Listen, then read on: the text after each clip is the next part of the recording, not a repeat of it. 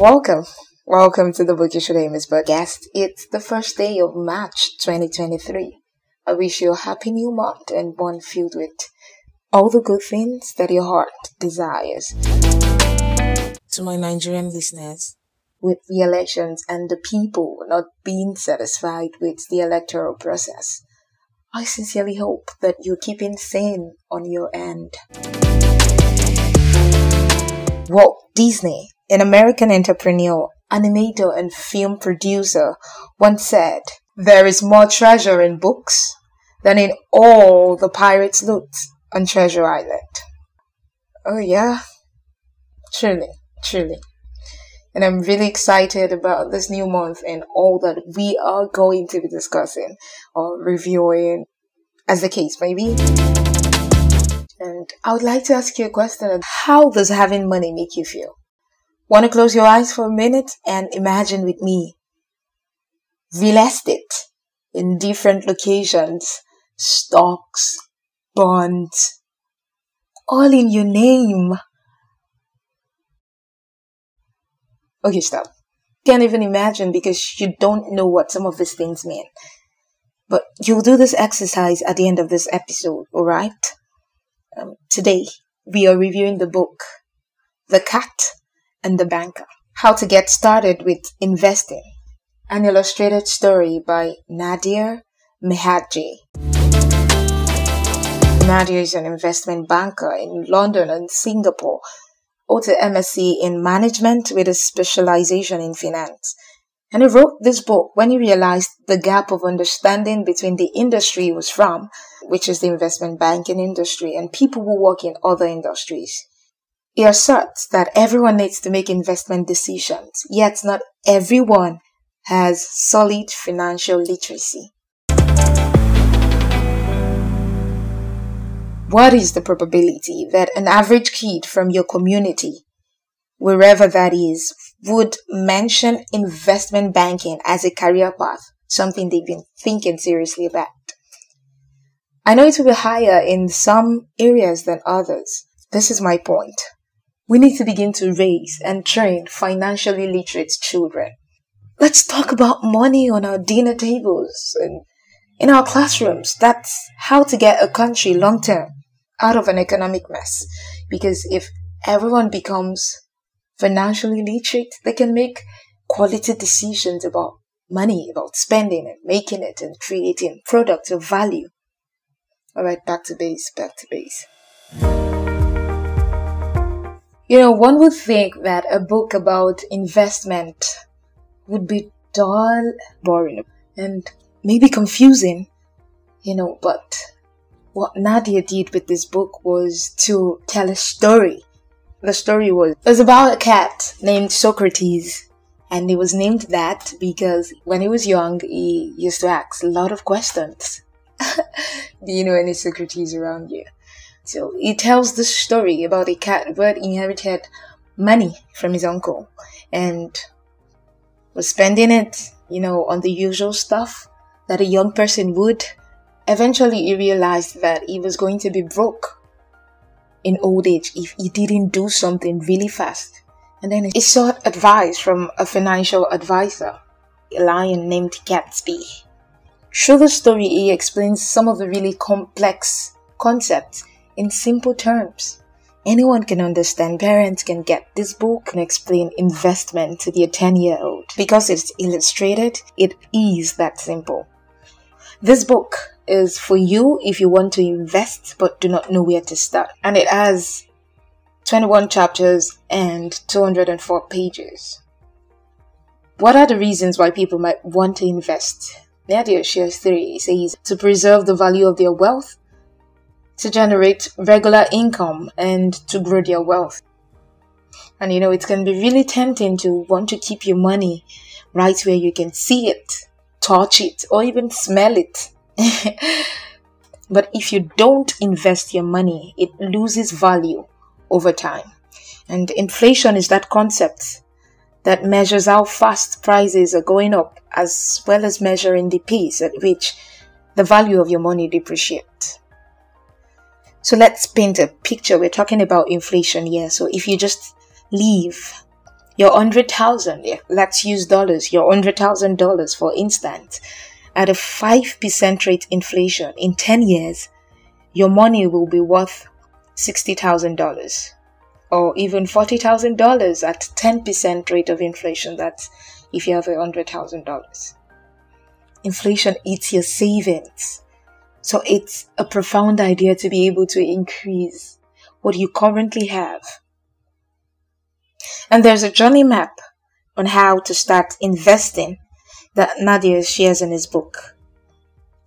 And number one is to understand your objectives and circumstances. Understand your objectives and circumstances. So the reasons why you might want to invest will be different from that of your friend or someone else far away. And your circumstances would most likely be different too. Alright, so it's important to understand your own objectives and your circumstances. You want to understand how the building blocks relate to expectations for the economy and how they fit with your own objectives. It's okay to start small, experiment, find out what you're comfortable with so that you can do it your way. And in chapter 3 of this book, we see the introduction to certain concepts like portfolio, which is a collection of investment. And we also see returns and asset classes.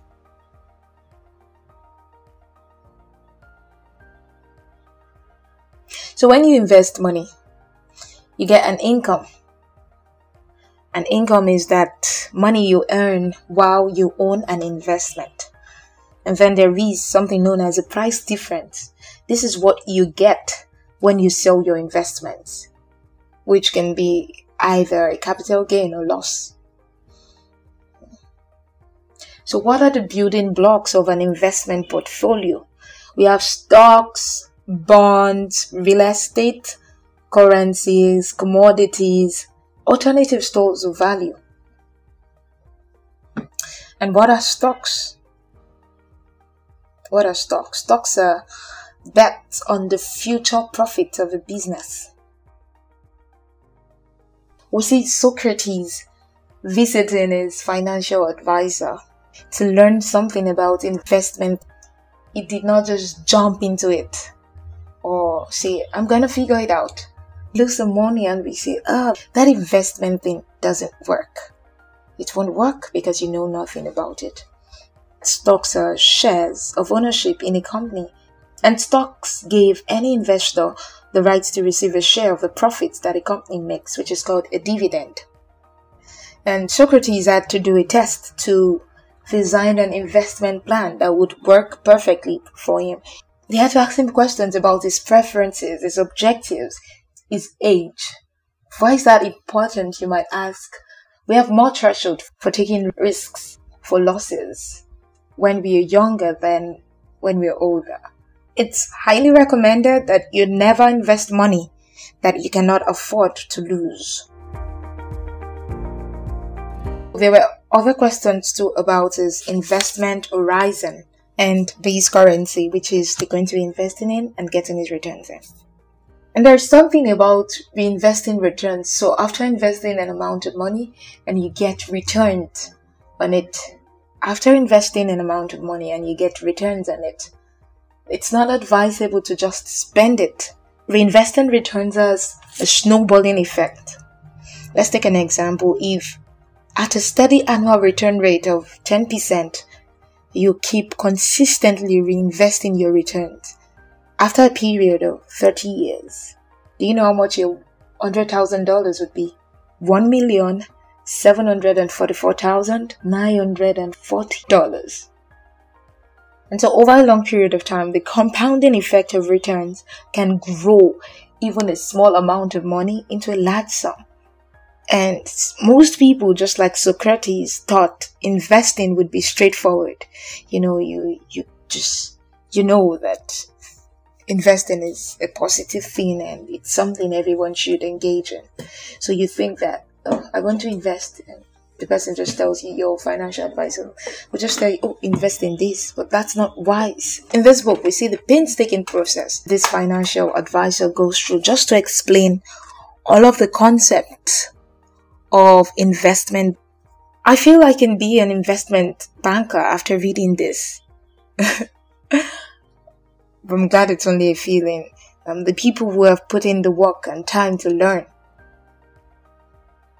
just like I have in the field of education. So no, I'm not going to be an investment banker just because I've read this book, but I can personally make better decisions. I can have more questions for my own financial advisor when I'm ready to invest. And I can now avoid the mistakes that I made in my investment journey in my earlier days when I started investing.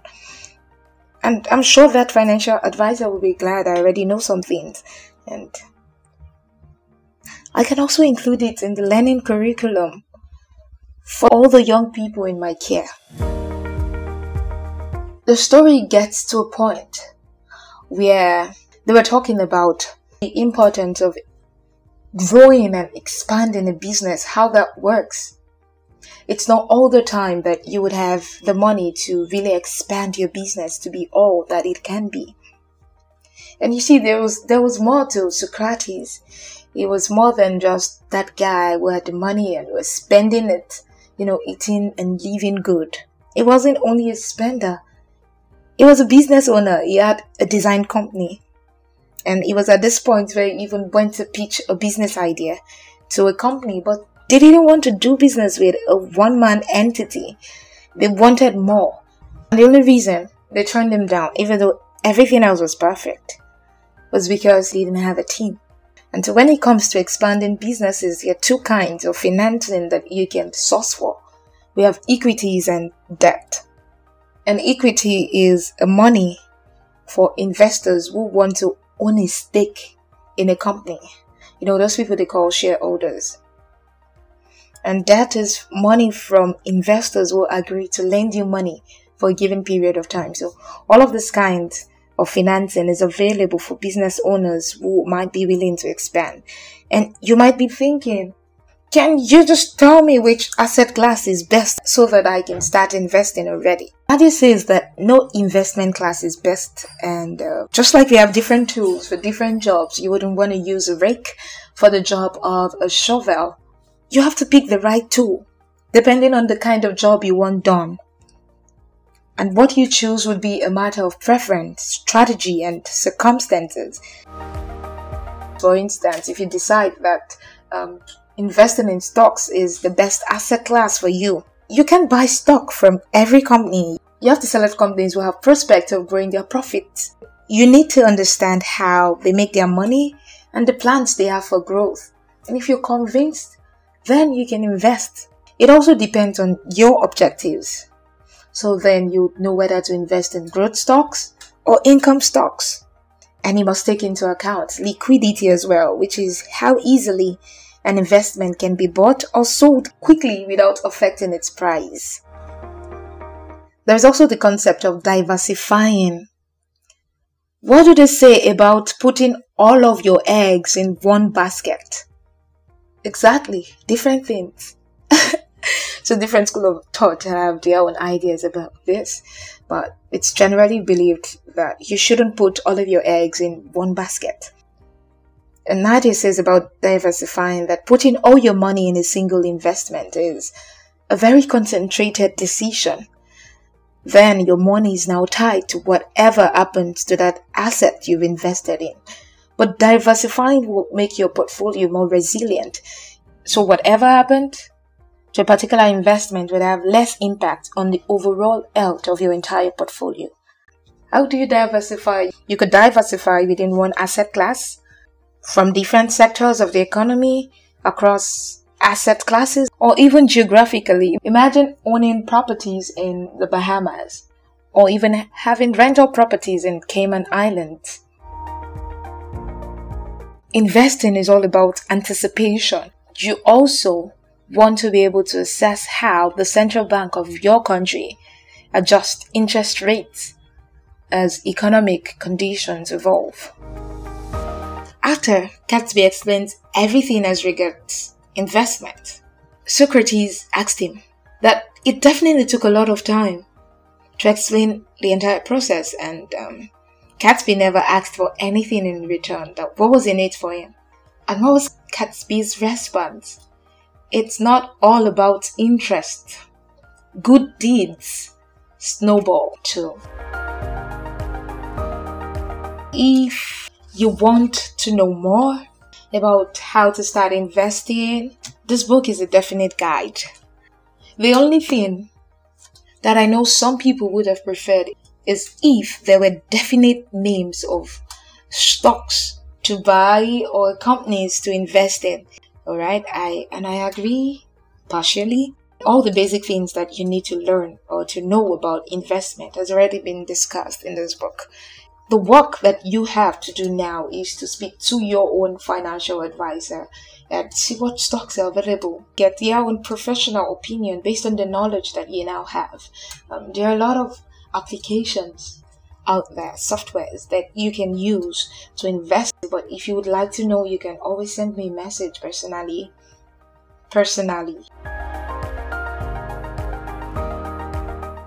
Like you already know, I can't tell you all that is in a book.